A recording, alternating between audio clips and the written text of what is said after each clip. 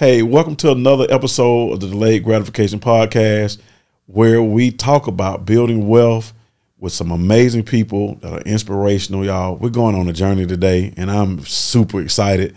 I met this young lady not that long ago, but I watched her, and I know that you guys are going to be inspired, you're going to learn a lot, and we're going to build some wealth together. So, again, welcome to the Delayed Gratification Podcast.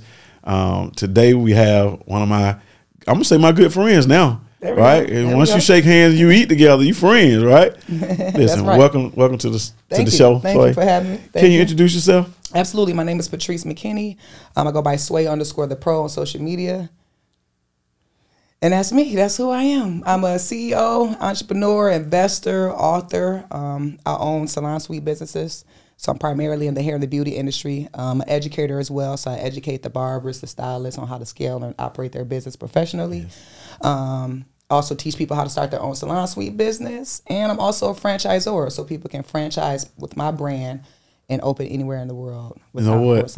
I'm so ready to get into this conversation because it got some real estate stuff going on, Absolutely. A lot of real estate stuff going. Absolutely. But how did you get started? Because you are an amazing CEO, like you just said, franchising, author, you teaching folks. Where did this start from? Man, I feel like it started when I was young. Should I say I had the mindset when I was young. You know, I kind of knew that I would be where I'm at today. Super determined, super ambitious. Growing up, you know, I wouldn't say we were struggling, but we didn't have the most resources and the most finances. But I was always just determined to take my family to that next level.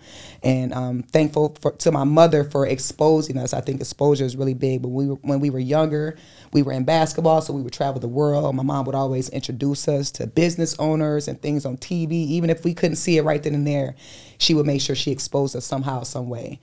So I contribute a lot of that to my success today. But I've always just been super ambitious. I was a basketball star. I had the opportunity to go to the league. Hold on. You said star or you played basketball? Star. I could dunk and everything. You could what? I could dunk. Really? Literally. Google me. I could dunk. Now let me put this part in here. I could dunk a tennis ball. Now I couldn't dunk a basketball because I couldn't grip it. But you could dunk. But if I like a tip dunk, yeah. You still dunking? Ooh, probably not. I limped in here today. My knee a little swollen today from working out. But I was really good. I had hops, so I was really known for jumping. I could really just fly. Went to college D1 scholarship. Then I was on a coaching staff, and then I had the opportunity to go play professionally, but I didn't want to. It was just too demanding, and the pay wasn't really good, to be honest with you. I got to come back to this. So, okay. I got to go back to the childhood. Where were you raised up at? Lansing, Michigan. Yep, which is the capital of Michigan. People think it's Detroit. Everybody think it's Detroit. They think it's Detroit, but it's Lansing. So it's about an hour away from Detroit. Yes. Yep, grew up in Lansing, went to Lansing Everett, same high school Magic Johnson went to. Actually went to school with his son. Yep, so it's a small town, but made a big impact there. So. And you were known for hooping. I was known for hooping. I was a basketball star. So now I know that you have a twin. I do. Right? Yep. Both of y'all beautiful, right? Thank you, appreciate it. Did she play too? She did. Now, okay, hold on. She was on the team. Don't do her like that because she's not here. Don't do her like that. She was on the team. But, she did play sometimes. She played. I used to say all the time, she didn't necessarily score, but she would not let you score either. So she was a good defender. She's a good defender. Sure. We need that now. You got to have the Rodman and the Jordan. Absolutely. So y'all grew up playing basketball, traveling, playing ball. Yep. And so for you went to, where'd you go to school? I went to Michigan State. Michigan State. That's Spartans. Okay. That's right. Yep. Then I transferred to Eastern Michigan. Okay. Me and the coach, Michigan State had some issues. Transferred to Eastern Michigan, graduated from Eastern Michigan, then went back with the coach who got hired at Michigan State from Eastern. I went with her to Michigan State, and I was on a coaching staff for about a year. Okay. Then I moved to Georgia. Then you moved to Georgia. Yeah. But we had some stuff happen because I heard you say you was on the coaching staff. Yep. And you had a chance to play pro basketball. Correct. I did. In the WNBA. In the WNBA. Yep. Easily. I could have played easily. And you declined it? I did. It was just, just being completely transparent. I had friends that were in the WNBA and they were just struggling. And like I said, the demand is so heavy there. You have to be there all day. You're traveling. And most WNBA players actually have a second job. People don't know this, but a lot of the college coaches are NBA players. So in the off season, they go and they be an assistant coach at a college, or they have to go overseas. So they literally have to have a second job. That's how low they get paid. So I understand why you declined that. Okay. But why do they get paid such a small amount? You know what? Of course, the revenue, they're not generating as much, but I think, honestly, I think that they need to lower the rim a little bit. The reality of it is men are just born naturally stronger than women. Correct. They make us use the same, we do have a smaller ball, but they make us use the same rim height. If they would have just lowered the rim 1 foot, it would have been more exciting. I would have been banging on everybody. More women would have been banging, seriously. And it would have been more entertaining. And I think that's what people... I think that's so. You think it's less entertaining? So a little bit, I do. There's not a Ja Morant in the WNBA, exactly, right? Exactly. So well, at least you figured it out and then put that on. So now you tell these folks, no, I'm not coming to the WNBA. Yes, I did, and the city was pretty upset about it. It was newspaper articles. So what I did was I decided to go pursue music. So me and my sister, we were artists at the time that I was in college. We had opened for like Lil Wayne. Do y'all do everything together? Almost. Okay. So you playing basketball, she playing basketball. Did she play in college with you as well? She did not play in college. She was tired of that. She was tired. She didn't play our senior year in high school either. I don't think so. Yep. She was ready to keep them heels on. Yeah, she didn't want to sweat out her French roll. So you, big deal in Lansing. Mm-hmm. You ever meet Magic? Yeah, yep. He came to talk to us a couple times before our games, and then, like I said, his son was there, so he knew he knows you. Yeah. Okay. He should remember me. We got to reach out to him. I'm gonna check. I'm gonna say, could she shoot? Could she shoot? So you say no, I'm not playing in the WNBA, but you've been playing basketball all your life. Yeah. So what did you feel like not playing basketball? Like I said, I had friends that were in the league, and seeing them just struggle and just be away from their family so much and be committed so much to the league and then have to go to another country to play just to pay bills for 6 months. I was like, I don't want to have to be going overseas, and even being a college coach is super time consuming. Like, they want you there all day. Yeah. You know what I mean? So, and I experienced that at Michigan State for a year. So I was like, yeah, I can't do this. They want me literally here from morning to night. And you making less than $100,000. Exactly. You know what I mean? The men get fined more for cussing than some of the players the women get for the whole year. You know what I mean? So back then, I remember the top player, it was like, I want to say maybe right at 100,000, you know, and I know that like the Lisa Leslies and stuff like that, they were getting money from endorsement. Yes. But the other players, it was like 40, 50,000. And you still got to pay taxes. Still got to pay, okay. Still got to pay taxes. And you got to go find a job in the off season. So I said, you know what? I'll just own the team. Like I said, I received a lot of backlash because everyone expected me to go to the league. But I just had a bigger vision, and I think it was one of the best decisions I made, so I ain't mad. What was that vision, though? What did you see at that time? I said, I'm going to own a team. I'm not about to be playing for no team, getting this little bit of money and just all around the world. So I was like, I'm going to own a team. And then there was just other things I wanted to do. I wanted to pursue the music, the modeling. I wanted to be a serial entrepreneur, and I felt like committing to the WNBA wouldn't allow me to do that. Now, if they was paying like the NBA, I would be right there. You went through with it still, because you're still young. Absolutely. A lot of people still young. Yeah. So you were doing music while you were in college or after? In college. So literally in college, we had games, and there was nights where, like I said, me and my twin opened for Lil Wayne at Michigan State Stadium. Jeezy, Rick Ross. Were y'all rapping? Rapping. Yeah. I'm not going to unseat. Now, when I see her now, I'm going to be like, she was not rapping. We have songs to this day that you can get on Apple Music and iTunes and stuff. You serious? Yep. So y'all have been super talented. Yeah. Since y'all were, y'all twins, so y'all already special. Right, thank you. But you were rapping, opening up for really big acts. Yep. Mm-hmm. We had CDs. We were on the radio. We met with big record labels, Rockefeller, Collie Park, all that good stuff. Oh, yeah? So you've been hanging out around here? Oh, yeah, a little bit. Okay. Yep. Okay. Yep. So what happened with the music career? So, it was okay. I was our manager. I did a lot of great things for us. It was, just to be completely honest, it was a lot of what people say it is. It was a lot of, like, BS. I thought I was exempt by me being a tomboy, so I said, well, let me be our manager and take the lead. But the guys were still just doing inappropriate stuff and asking for inappropriate stuff. So we ran into that a lot. Like, it was a lot of sexual stuff and a lot of just faulty people, you know what I mean? So we had spent so much money into it and time, and then after a while we were just like, you know what, we'll do it for fun, but we're not necessarily trying to be like a famous artist or anything like that. But we went by Twin City. Then we changed our name to Styles and Swag. I was Swag. And then our final name, after we met, we did a song with one of Kanye's producers, and we changed our name to, what was our last name? Twin City, I think it was. Twin City. Twin City was the last name. Yep. Because it was the Twins first. It was the Twins, then it was Styles and Swag, now it's Twin City. So that lasted how long? We stopped doing music, I want to say, maybe about 10, 12 years ago. Okay. Stopped doing it seriously. We still, Sharice, my twin sister, she freestyles wherever we're at. Nah. Next time you see her, I'm going to tell you, put her on blast and have her freestyle. But she's really, really good. So at one point in time, I stepped back, and then she was just the artist. I was just kind of like her hype man manager. That lasted for about a year. And then we just stepped completely back from it. That's a crazy business. It was fun. It's a crazy business. It's a crazy business. Yeah, I know. I mean, I was just telling somebody, only a few people make it. So like when they'll say, I saw them had an article on Lil Wayne and how Baby was still getting money from him. And I was like, but you got to realize, if it wasn't for all the sacrifices that Baby made, would be no Lil Wayne. I don't care how talented he is. Somebody got to make, especially those guys in them circles had to make sacrifices. He probably spent money on another 100 different artists that just didn't make it. So you're right. When I get one that make it, I need my money. Absolutely. I need my money. Absolutely. So no more music business over 10 years ago. So you got to make money. So you're not coaching, you're not hooping, you're not rapping.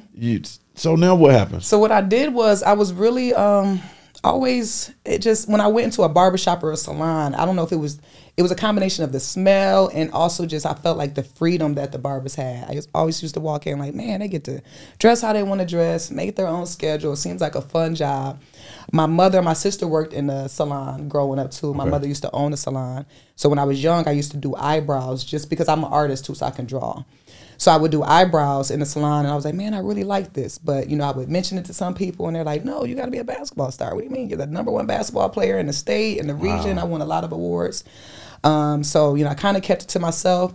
I did some research, and that's why it's important. So I remember a guy told me, and it still stuck with me to this day. He said, barbers only get cigarette money. And I was like, well, what is that? He said, they get just enough to go outside and smoke a cigarette. And I was like, dang, I do see a lot of barbers outside smoking a cigarette. You do. They barely making money. I was like, man. So what I did was, I just did research, and I started looking at the barbers in Atlanta, in LA. And I'm like, hold on. These dudes driving nice whips. They got nice cars. It's something out there. So that's what motivated me to still stick with it. So then when I moved to Atlanta, I was working as the operations manager for a chauffeur transportation company. And so I set myself up and made myself an asset. I studied like all the software. I didn't teach nobody. So I was like, yeah, they're going to have to pay me because nobody knows what I know. So I kept getting a raise. I literally would tell them, look, I got an offer on the table. If they willing to pay me $5 more, what you guys want to do? And they're like, okay, we'll pay you. So I did that like every 8 months until they started to slowly start training themselves on the software. They saw what I was doing. But really, I was like, it didn't feel right. It was okay. It was a flexible job. It was good paying. But I feel like was trying to just find myself and be free. So I was like, let me pursue the barbering. And again, why did you choose Atlanta over LA? Atlanta, it just seemed like it was an easier transition. LA seemed like it was a really, really big city, and Hollywood and all of that. So I had a couple of connects in Atlanta. And prior to moving, I had planned a whole year before we moved. I sat down with my family and I said, look, you guys, you're all willing to move to Atlanta, y'all. We'll have better opportunities.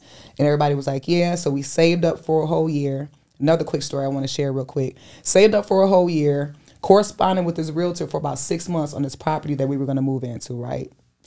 She made me pay 2 or 3 months in advance. So we're all set. I'm like, cool. I got my family set. My sister, my twin sister. I have younger twin sisters. So we have another set of twin sisters. Really? Yep. Then I have a brother, and my mom and my sister had a son. So it was all of us, right? So literally the night that we're moving, mind you, I had rented the biggest U-Haul that they have, which they need to require a CDL for that really big U-Haul. But I got it stuck on the side of a building. So I hit a store, right? So I'm on 3 wheels, damaged the truck like crazy. These gentlemen helped me get it off of the 4th wheel, and we're good to go for the next morning. But literally that night, while my family and all our families in there celebrating us leaving that next morning, we're all packed and ready to go. I got a call from the realtor, and she's like, I'm sorry to tell you, but you guys can't move into the house. And I'm like, what? Like, we've been working on this for 6 months. I'm bringing my whole family. And so, I went outside. I heard them in there just laughing and happy. So I'm trying to figure it out. I ended up contacting an old realtor, and she said, well, I have a condo that's like halfway finished. The basement isn't done. It's a 2-bedroom, but you guys, the owner said you guys can move in. So I didn't tell my family until the next morning, but we just pushed through. And I always tell people that story because it was so many situations that I could have just been like, you know what, it's not meant for us to go. Like, damn, we don't even have nowhere to go. I worked on this for 6 months and we don't even have anywhere to go. Maybe it's meant for us to stay.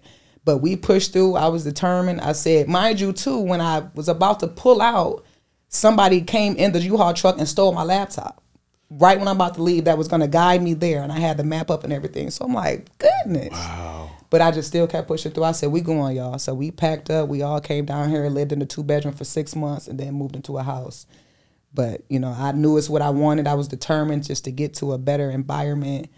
And So everybody came. Everybody came. Everybody's still here.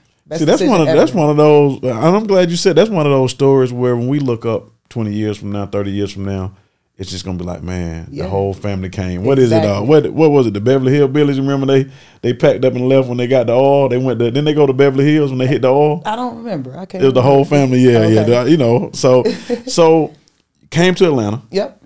I know I'm all over the place too. I got my story crazy. No. So we're in Atlanta. Okay.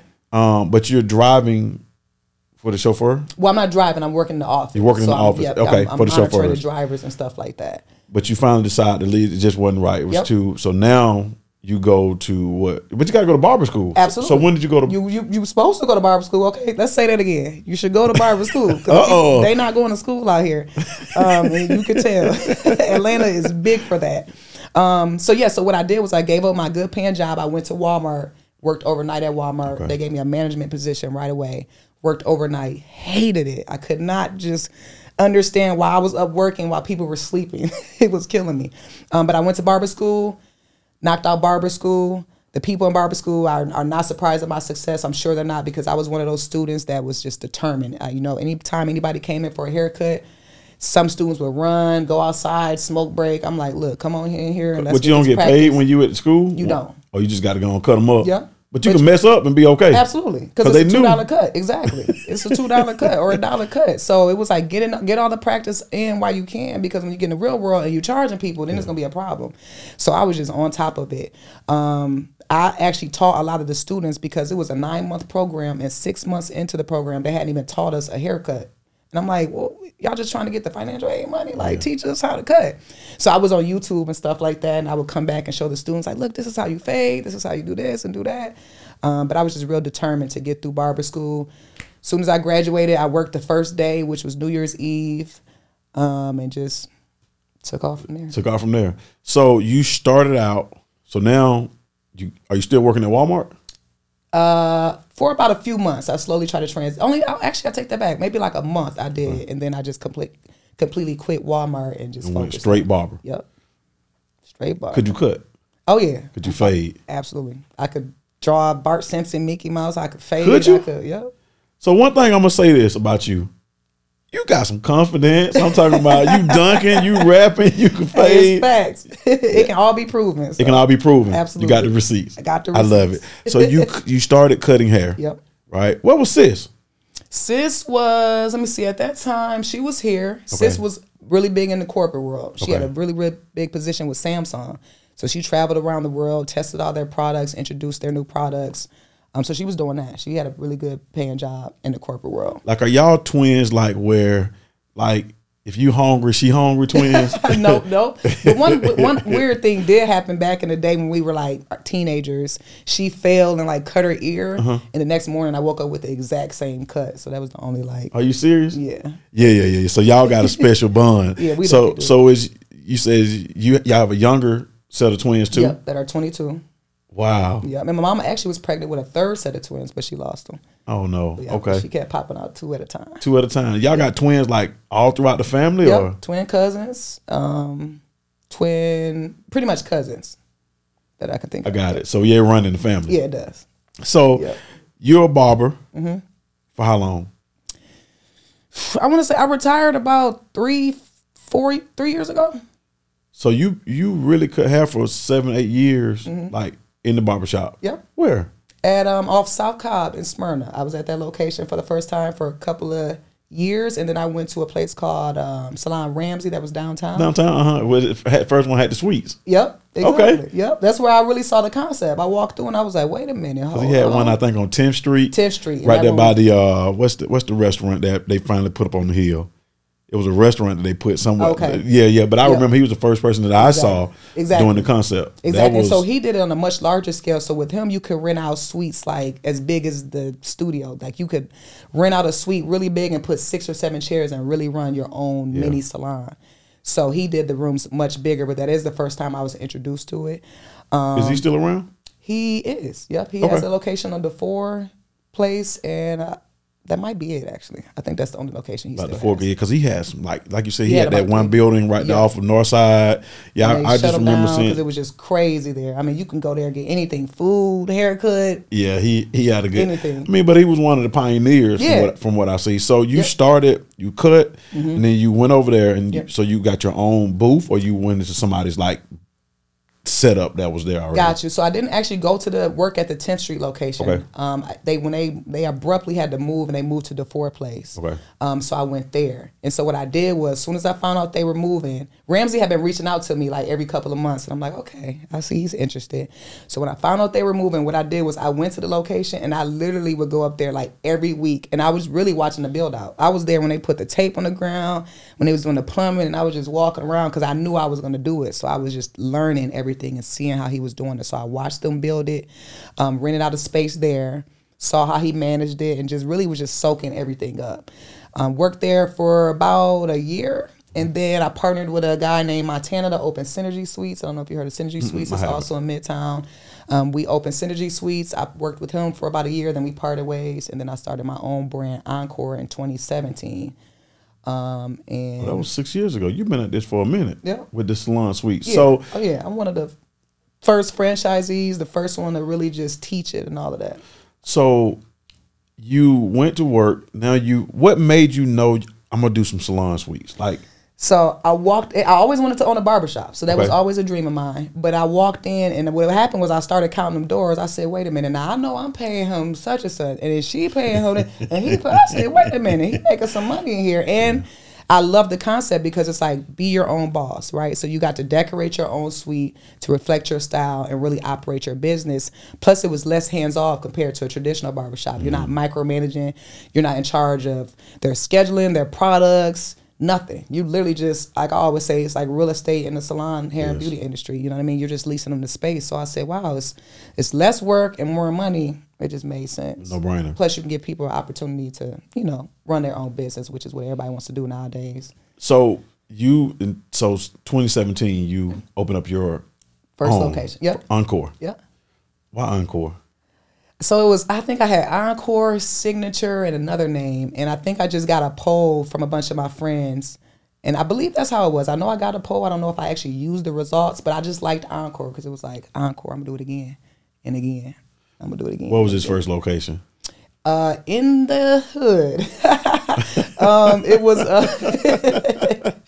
because people were like, why are you opening up there? But it was the best location to this day. It still is. It's off of Bolton Road in South Cobb. It's right there in the corner. It's amazing how that's changed, though. Oh, That's what do they call it now? West Midtown now? Exactly. Yeah, it's amazing because you come right up Jackson. You come straight from the hood up Jackson Parkway. And you like, man, this is just, because I was over the other day. I'm like, man, I remember growing, because I'm from here. Okay. And so I remember, man, that was, intersection of Perry Holmes, Bankhead Court. Everybody can kind of hang out. Exactly. That was horrible, though. And then you still had, the stuff where Marietta Boulevard, where it was like all the trucks. Yeah. It was just a industrial type bad area, but it's changed so much. It has. So you still over there? Yep, still over there. And they're actually building a big apartment complex right near us. But it's a lot of new things, new developments and stuff coming in that area. So I was having to kick bums out. The first 2 months they was sleeping in the building, sleeping in the elevators. So it was a minute to take over. But you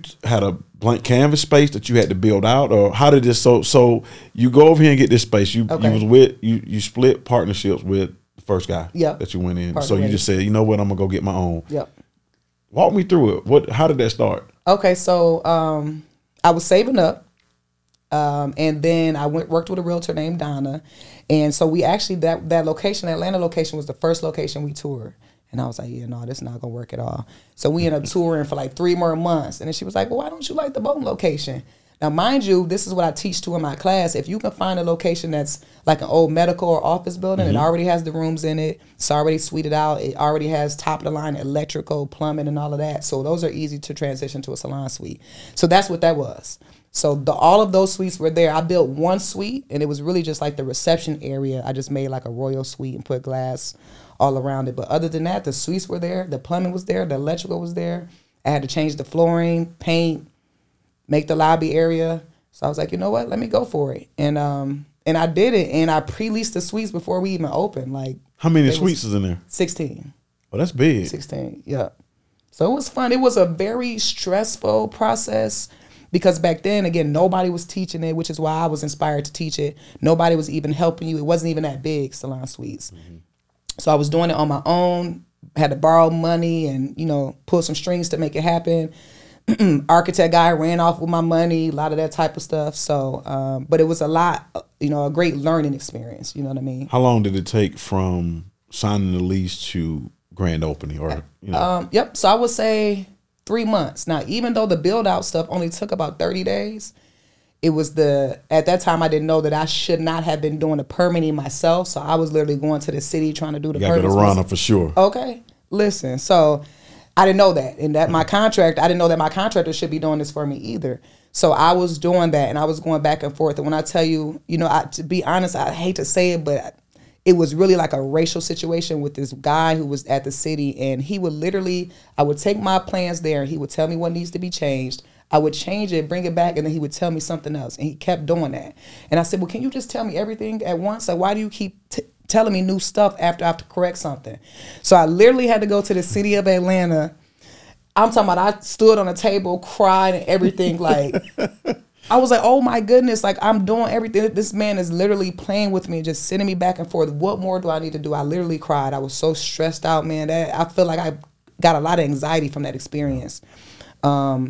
And I remember this black guy came over there and he said, he stamped it. He didn't even look at it or nothing. He just stamped it for me. And I said, thank you. And I was able to open. And so since then I made my own connects, but that was a terrible experience. But like I said, lots of lessons. Lots of lessons. So you build them out. Yep. You got your brand, Encore. Yep. Right? Mm-hmm. That was 2017. Correct.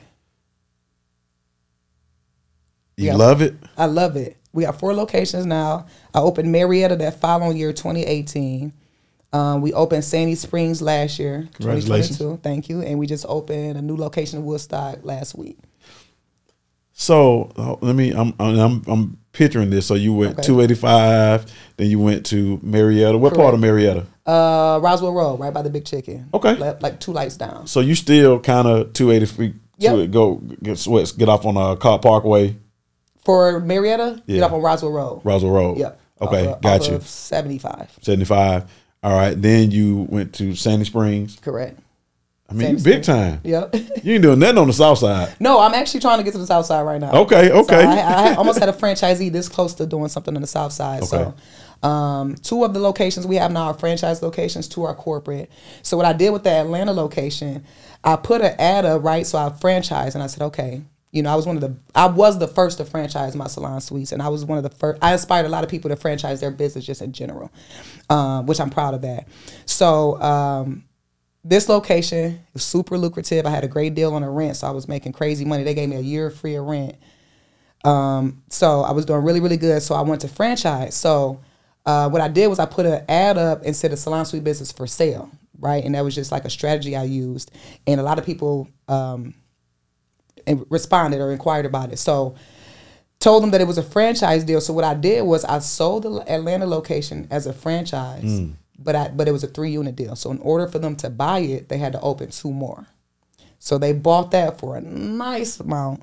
And it's still a franchise, so I still get royalties afterwards. So I got a nice check, still get royalties. Wait a minute now. I got to back up now. You done went to a whole nother level. So you done start off as a barber. Now you're franchising. So you take the first location right off Bolton Road. And what year did you? We sold it 2021. So you ran it for about 3 years, 3.5 years. Got it up and running. Everybody knows that's where I want to be at. And then what made you think about starting to franchise? Good question. I had a friend that was like, Sway, why don't you franchise? And I was like, what do you mean? And it was like, like McDonald's does, franchise. And he told me he knew a lady that franchised that had like 200 suites, like down south or something like that. So I was like, dang, that's a good idea. And my mentor, which is CJ, ET's buddy, he was like, yeah, why don't you, find a way for people to buy into your business? I know you're teaching people, but find a way for people to buy into your brand. So that was the inspiration behind that. I said, damn, that's a good idea. Let me go ahead and franchise. So I did that. The franchising process isn't as difficult as people think. People are really intimidated by it. It's really more of the money. Well, I shouldn't say that. So it costs you about anywhere from $15,000 to $25,000. But to get it all set up. To get it all set up. Because all of this is basically an FDD, which is like a 100+ page document, and it just has all your information in it. But the main thing to franchise is you want to make sure you have systems, you know what I mean? So you're documenting everything. Gotcha. So if you just can't be there and you want to hand your business over to someone, they should know exactly how to run it. And that's where a lot of people go wrong. They're not documenting anything. They don't know how to pass the business on or provide the blueprint. So that's pretty much the most bulk of the work when it comes to franchising. You have to just fill out a lot of questions and do a lot of paperwork. But so I did that and put that ad out. These people were interested, and I said, okay, we'll franchise it, but you have to open 2 more. So my first franchise deal was actually a multi-unit deal, so it was a 3-unit deal. So they are the ones that just opened the second location, the Woodstock location, last week. So if I come to you and I want to be a franchisee, I guess is what it is. Like with them, they had, in order to, because you said it was a 3 kind of unit deal. Right. So if they don't ever get to the 3rd unit, what does that mean? So technically, that's a good question. I actually was thinking about that the other day. I'm not really sure how that works, honestly, if they don't open the 3rd location. I'm not really sure. I really need to look into that, to be honest with you. But luckily, they're really excited. They're already looking for their 3rd location.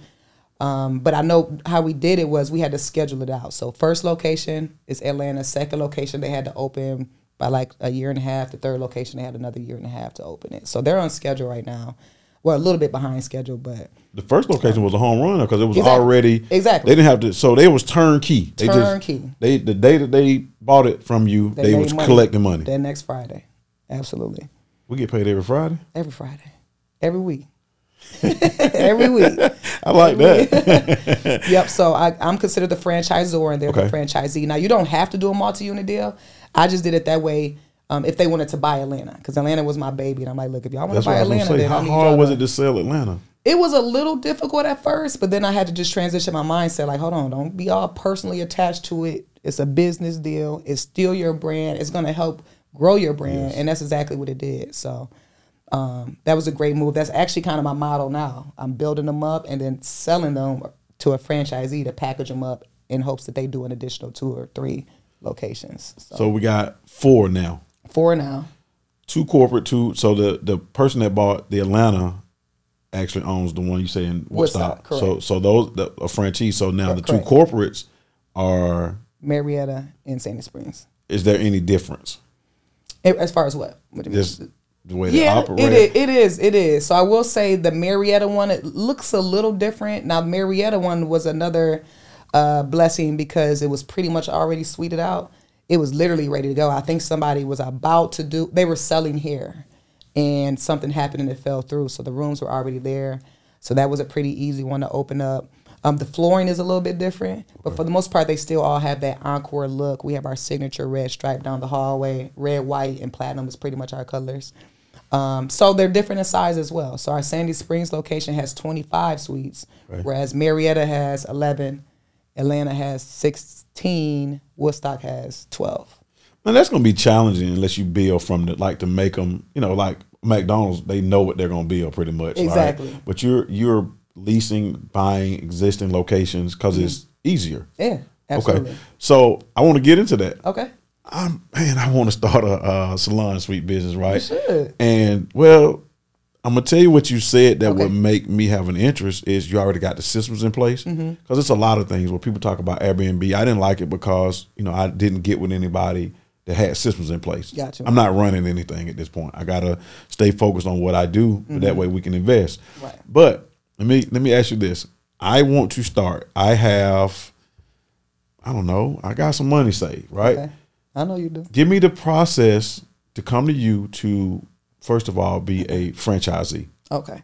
So first of all, we pre-qualify you just to make sure that you do have the capital and stuff like that to invest. And that you have some type of experience. For the most part, you know, the requirements are, you don't have to have any hair or beauty experience required. Okay. And for the most part, we just look for people who have some type of business sense, some management experience, and just good people. But we would do the pre-qual. After that, we would have to disclose the FDD to you, which is that 100+ page document. What does FDD stand for to you? Franchise disclosure document. Okay. Franchise disclosure document. So every franchisee has to disclose every franchisor has to disclose a potential franchisee, the FDD. And then once you give them the FDD, you have to give them 12 days where we can't negotiate anything. So once I give it to you, you sign the NDA, you sign that you received the FDD. We can't talk numbers for 12 days. I can answer any questions you have about just anything pertaining to it, but we can't talk any numbers legally for 12 days. After those 12 days, then we can go ahead and talk numbers, and then you would sign a franchise agreement and all the other documents that come with it. We usually give you exclusive territory. So, you know, we right now we have a 3-mile radius territory. Once you sign, then we're business partners and we get going. So then we go and find the property for you. When you franchise, we're literally doing most of it for you. So we're finding your location, we're helping you find the architect, and we're helping you with the business plans, literally holding your hand throughout the entire process, all the way up into the build out, and then you have ongoing support forever. My sister, I brought her to the business. She's been with us about almost 3 years now. She's the president, and I brought a lot of her skills from the corporate world. So she helped us create our SOP and a lot of the automations that we have now, thanks to Sharice. Because what was happening before her? You just making money and I was doing a lot of stuff backwards. Okay. And I definitely didn't have too much stuff automated. Eventually I started to slowly automate things like the payments and things like that. But Twin is just good at she just knows how to get stuff done much quicker and more efficient than me. So we provide you with that. We have a software. You will also get an app so you can run reports. You can communicate with your beauty professionals. They can submit maintenance requests. The app, the software, we do monthly calls with you as well. And then you pretty much have access to me. So if there's a situation where you have a question or something, you can send me an email or something like that. But we're pretty much business partners for as long as you're in business. So I come in, how much do I need to have? All right, so that's a good question. Now, that depends really on the condition of the building that you lease or buy, because you can lease or buy. So like I shared with you, the other buildings where they were already suited out, right? Something like that you could do for maybe $70,000. Okay. Now, if you have to do a full build out like we did at Sandy Springs, so there's no walls, no electrical, really no plumbing. You got to put the walls up, close the ceilings. You'll be closer to 120, 150, depending on how big it is and how fancy you want to be honest with you. But I would say a good number to start with would be like 100, 120. That's on the real estate side. But what about the business side? Me buying into the front I got to buy. Gotcha. Yeah. So there is a franchise fee. Okay. It's a $35,000 franchise fee, and that's a one-time fee that's paid up front. And that's for our trademark, our ongoing support, all the support that we'll be providing you. And then there are royalties that you have to pay. So 6% royalties will go to us every month for as long as you're in business. That's 6% of net or gross? Gross. 6% of gross? Yep. 6% of gross. I love that. Me too. No, that's all right. So I come in, I got my $35,000. Right, you train us. Do you help? Like, if I say I want to open up one, like you open up Bolton Road, right? That was a gut feeling, wasn't it? Like to say I'm gonna stay at Bolton Road. It wasn't any kind of like data to say it's this many people go by here, right? Right. So is that the same? Like me as a franchisee, I come in, I got the money, but I don't know anything about areas. What happens now when I give you the 35? We waited my 12 days. We signed it. Now what happens? You help go pick that location? We do. So if you have a location in mind, we'll definitely look into it and see if it fits. Nowadays, we're definitely doing that due diligence and that research, especially because the competition is, salon suites everywhere now. Everywhere. But we want to make sure that the location is a good location. Now, the thing to consider is, if it's a somewhat saturated area, you can possibly still do it. You just need to look around and see what they're offering. Some of these salon suites are just thrown up, you know what I mean? But if you do it really, really nice, you'll be able to lease out to tenants. And then also, if it's too saturated, you don't have to do it really big. You don't have to do 20 or 25. You can do 10, 11, 12 suites and still be pretty lucrative. So we would definitely do the research in that area and make sure it's a good location for you. Why do I go to Encore? Because I just saw one. Golly, I was, might have been at Stonecrest. Okay. There was this huge one. I'm like, oh yeah, they are huge. I'm like, what is this? This is like a mall. They took one of the old vacant, I don't know if it was like a drugstore or something, but it's huge. Right? It probably had at least 100 suites in there. Oh yeah. Right. What makes me pick an Encore over? Great question. Well, the number one thing I like to tell people is that, like I said, we really took the time to create the systems. So, I know people who own salon suites, and it's like they're working a full-time job. They're going in there manually collecting rent. They just in there working all day. We hardly ever have to go to our locations. I really don't ever go unless I'm taking them like a snack or something like that. But the biggest thing is that we have the systems in place. We have the automations in place to truly make it a semi-absentee business. And we have the experience. Me actually working in a salon suite and knowing what the beauty professionals need, which is a really big advantage. And then the experience of owning different ones in different areas and stuff like that. On top of the fact that we do provide extra support to our beauty professionals. So we don't just take their rent. We have financial advisors come in. We have bank personnel come in. Wow. I myself do marketing classes. I give them a free ebook when they sign with Encore to teach them how to operate professionally, how to scale their business. So we provide that extra support so that they can make their money to pay you your money. And at the end of the day, we want to keep that going. Absolutely. I need that 6%. Absolutely. And another big difference too is the way we do our build out. So most of the bigger companies, like our competitors, My Salon Suite, they have 200 to almost 300 locations. A lot of them do it where they fully furnish every one of their suites. Mm-hmm. So you have to use their chair, their shampoo bowl. So what we did, and I was the first to actually do this concept, we didn't furnish every suite. Actually, the Atlanta location, none of the suites are furnished. And the reason being is because me being a beauty professional, and I actually did a poll on this as well, but most of the beauty professionals want to be creative. They want a purple chair or a green chair. They don't want our standard black chair. So we didn't furnish the suite. So what we did is we created like a shared space, a room probably maybe this size. We'll put like 3 or 4 shampoo bowls on this wall, 4 dryers on that wall. And it's a shared space, so everybody can use it. Now, the benefit to that is, for one, our build-out, we save a lot of money in our build-out because we don't have to run plumbing through every single suite. We don't have to furnish every single suite. We don't have to inspect all the furniture because they're not taking care of your furniture. But the beauty professionals like it because, yes, they like their privacy, but they like to socialize with some of the other beauty professionals. Some of these places is so private. You have everything in your suite. You don't even know who you're working next to. Mm-hmm. But in this case, they're able to go to the shampoo bowl, speak to each other, meet each other, become friends. And I feel like that's why a lot of people stay at Encore, because they're all friends and they actually get to, talk to each other. So we don't have to charge them that much either because it's not furnished. They get more room. They get more creativity. They get to socialize, which helps the retention. And we save money. So it's a win-win on both ends. Wow. I like that. So I got it. So I see now why we paying the Encore. Mm-hmm. So now I'm going to break this back down though. Okay. You started by saying that you also educate. Correct.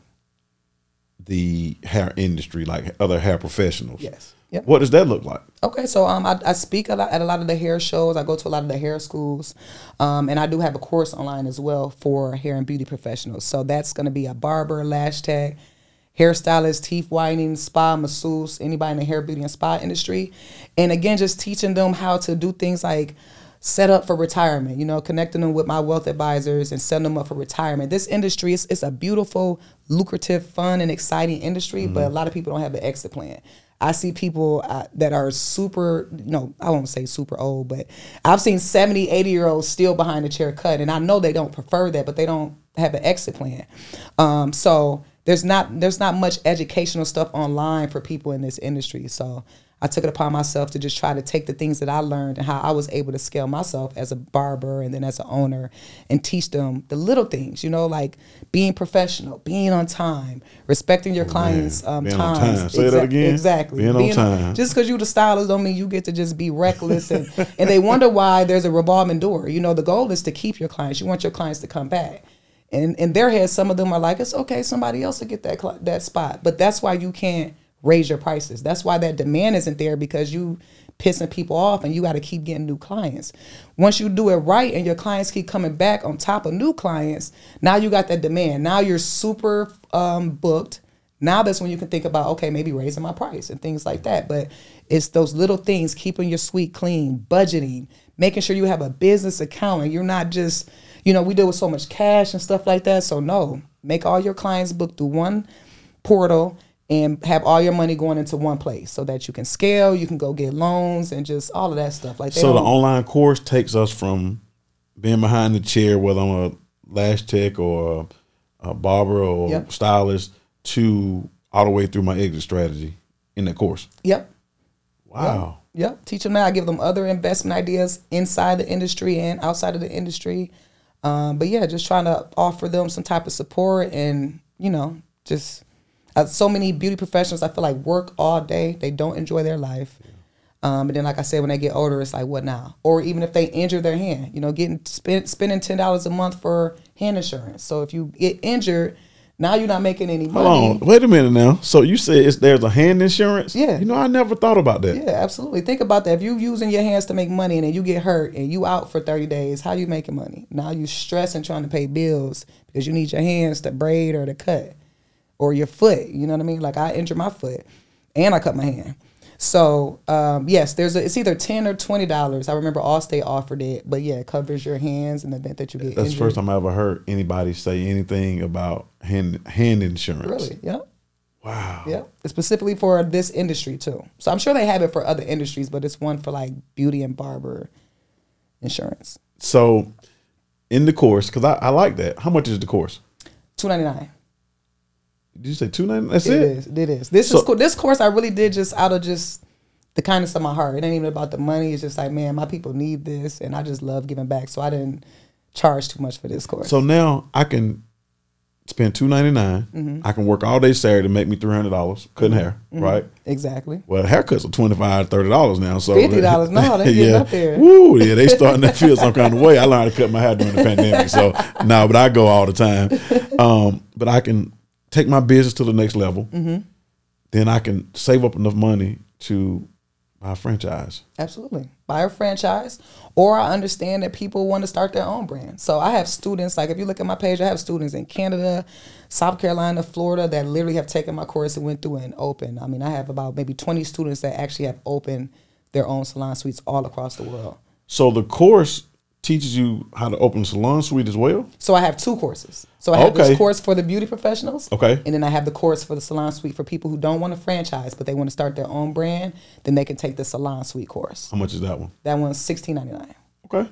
Yeah. And that shows me how to go get the funding, how to identify the location, everything. Everything from beginning to end. So the difference between taking the course and franchising, the course, I'm telling you what to do. Mm-hmm. We do have our monthly Zoom calls, so we answer a lot of questions on there. We have a private Facebook group, which we put a lot of good information on there. But I'm more telling you what to do. It's up to you to literally go and execute. In regards to the franchise, I'm doing a lot of it with you and for you. So we're like business partners. Gotcha. And you have access to me 24/7 as opposed to once a month with the course. But the course is super loaded though, and I update it all the time. I add our Zoom calls to it. So it has some gems in there for sure. That's big. It is. It should be about 5,000. How many people like right now do you know have opened up suites because of taking the course? Like, do you? Off the top of my head, let me see. When did you start? When did you release the course? The course has been out for maybe 2 years. Okay. Yeah. Some people take it and they take it secretly and they don't tell me what they're doing. They go open. They don't want to say that they took a course. But the people that I know, I want to say, like I said, close to 20. I want to say like 15, 16 people. Huge.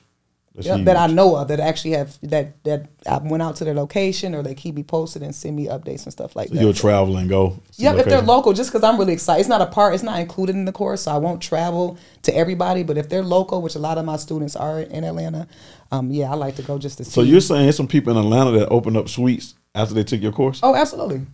Absolutely. No competition. Forever Beauty, not at all. It's enough for everybody. I love it. It's enough for everybody. You said, what's the name of one of them? Forever Beauty Suites. Another one is Opulent Salon Suites. Have I heard of Opulent? That's in 20 West. I forget, like Douglasville area. Mm-hmm. Yep, I have a student in Florida, student in South Carolina that just opened this week, a student in Canada that I'm helping out. So have you been to Canada? I have not, but I actually said I would go just because she's my first out of the country. I said I'll go and just check. Even when you was in Lansing, you didn't slide through Detroit. Oh yeah, I did. I'm sorry. Oh, okay. Absolutely, I did. Okay. I did slide. I figured that. I knew you done slid through Detroit somewhere. Exactly. Wow. So you educating. Yeah.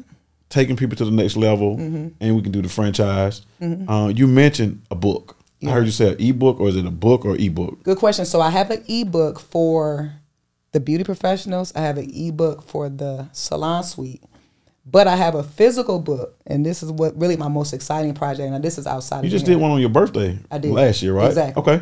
You pay attention. Yeah, I pay attention now. This book is a physical book, and it's called Real Lessons for Real Life, What They Don't Teach You in School. This book is, like I said, my most exciting project because I worked on it for like 2 years, really a lot of overthinking, trying to make sure the kids would digest it and retain the information. It wasn't too overwhelming. So I have it right now targeted towards high schoolers. And it literally is everything. I'm sick I didn't bring one. It's literally everything that they don't teach you in school. So from how to have confidence to how to speak and make an eye contact and how that, makes people just respect you more and be more confident in what you're saying. How to, if you're in trouble with your parents or in school, instead of just sitting there in punishment, find a way to get out of that, right? Go ask your parents to wash their car, or if you're in school, ask for a tutor, ask for extra assignments. How to deal with anxiety, depression, or if you see another student that's dealing with it, how to support them, all the way up until being an entrepreneur, and that everyone doesn't have to be an entrepreneur. It's not for everybody. It's okay. You can be super successful and happy working a 9-to-5, or you can be an entrepreneur. How to start a business. I give them a brief overview of credit. I think I said speaking confidently, loving yourself. I think I said that. It's like 26 chapters. I'm sick I don't have it in front of me, but it's a lot of. What made you write that book? Because I was like, man, you know what? All this, I learned so much in school. Like, they teach you so much. Those math equations, we don't never use them. I ain't figured out geometry Never yet. use them. I'm still, geometry still got me. Like, why do we have to learn all of that stuff? Even, they teach you a lot about our history, but I feel like they don't teach you about the future. Like, y'all teaching us about how our parents and our grandparents grew up, but how do we survive? You know what I mean? Like, y'all not telling us that. So I just feel like a lot of real life lessons, they don't teach you in school. You know what I mean? And it's like how to really survive in the real world, how to be happy, how to really get your dream life. So I just was really like, you know what? If I would have knew some of this stuff in school, I can't imagine where I would be today. But I was like, man, we need to really set our kids up for the future. They start taking life serious after they graduate in high school. Then they try to learn all of this. And it's like, it's possible, but you're a little behind the ball. If we can just start teaching kids early how to just love themselves, how to not judge people, how to be confident in themselves. Those are a lot of great characteristics. Like you said, not judging, exactly. How to love themselves. I have affirmations in there for them to read. I show them how to goal set, and just, motivating them and inspiring them to be whoever they want to be. You know what I mean? And I just think that's really, really important nowadays. So, do you get a chance, since you've released the book, have you had a chance to get to like high schools to speak or?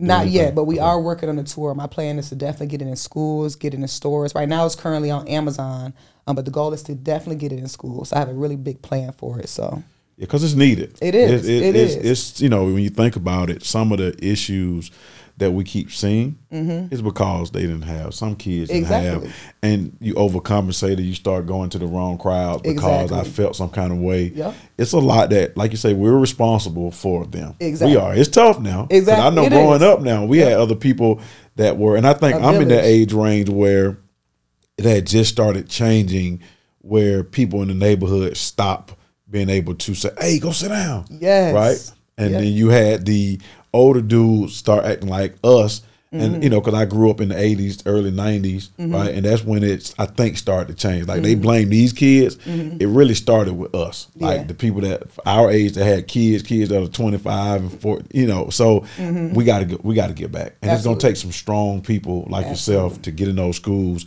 Because it's a lot of work. It is. Because you're going to hear some stories. You're going to be like, oh, my God. Oh, yeah. I hear them now to this day, and it blows my mind. So, and at the end of each chapter, we have a work. So, it's not too much. You know what I mean? It's not like, I'm going to have a volume 2 come out where we're going to go a deep dive, but it's just enough to just get their attention going. It's not going to bore them, and then we have a worksheet at the end just to make sure that they did actually retain the information.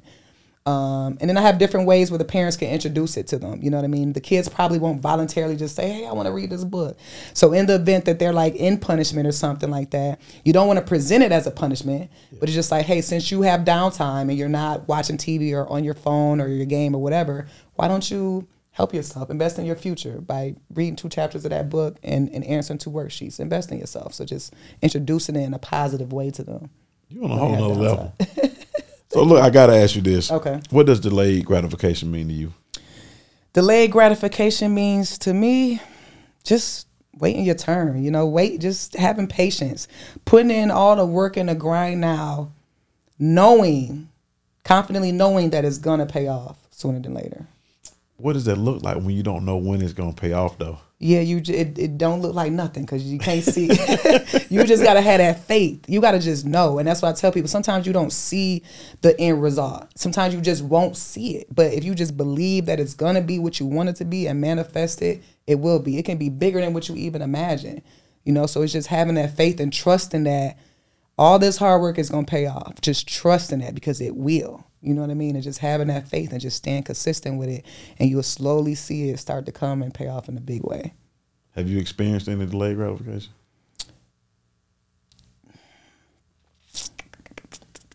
Yeah, I will say. All that hard work paying off now? I would say like with my Salon Suite course, that course took me a lot of work and it slowly paid off. But now it's doing its thing. It's doing what it's supposed to with do. No ads, no nothing. No ads. If you were to think about something that you got to sacrifice, you got to delay your gratification now. Tell me what that looks like in 5 years. What is something where you want to be at? How many franchises do you want to have? Franchisees you want to have? That's a good question. How many franchisees? In 5 years, it would be nice to have 50. Okay. It would. Yep. And I'm doing something right because I got some of the top, the Pepsi and the Coca-Colas of the Salon Suite industry. They're already trying to acquire Encore. They're literally emailing me every day trying to buy my whole brand and everything. So, what does that look like? 10 million? It should look around something like that. We're still negotiating right now, but ideally, I want to try to see how I can partner with them. Give me some equity in the company, but partner with them so to still keep the brand and just blow it up. You know what I mean? So, but yeah, ideally, I would like to have about 50 franchisees, and I really want to get into the health juice bar industry. Yep. So I want to open me one of those. This year, my priority right now is getting into real estate. That's the only thing I'm not in right now. What do you mean you're not in it? I did a flip in Detroit some years ago, and I had some deals on the table that just never went through. So I'm like really trying to take it serious this year, and I'm like, I got to diversify, and this is the only thing I'm missing. So this year, I am buying some property. I'm doing something in real estate for sure. I'm gonna hold you to that please, now. That's why I was at your meeting. We're trying to tap in. Seriously, my sister, by the way, just passed her realtor test last week. Okay. So she's a realtor. She finna kill that. Oh yeah, yep. So we were ready. I love it. Mm-hmm. How can we find you? Where do we find you at? How can we sign up for the courses? Absolutely. So Sway_the_pro on social media. Also swaythepro.com. For the Salon Suite course, the website is thesalonsuitemodel.com. And all of this is on Sway the Pro as well. But yeah, pretty much on there you can find everything. My ebooks, my courses, my youth book, consultations. I do consultations, speaking engagements, all of that. Whole nine. Listen, this has been a blessing. I appreciate you for being on. Thank you for having me. I look forward to just watching you grow, and prayerfully we'll be able to do some stuff together. Thank you. Thank you. I appreciate that. Thank you for being in here. It's funny. My sister said, Ramon, well, she said F with you, but he messed with you. And then it was like a few days later, you hit me about the interview. I said, look at Twin, spoke that into existence. Yes, so yes, I love it. I appreciate the support. I love to see when we're doing, you know what I mean, and when we're inspiring other people. That's why I like social media. I scroll for funny stuff, but I'm always looking for the positive. Absolutely. I'm always looking for, oh man, I saw somebody, oh my God, look what they just did. And I'll send it to my kids or send it to somebody like, this is what this is for. Exactly. So, and you're one of those people. So I appreciate you. My pleasure. I, again, coming in here today, I know you're going to change some lives. When they watch this and they listen to this, it'll be some life changing. Absolutely. That's my goal. Yeah. So, thank you. Hey, y'all, listen. Thank y'all for watching another episode of the Delayed Gratification Podcast. Y'all, today is life changing. Make sure you stick around for the next episode.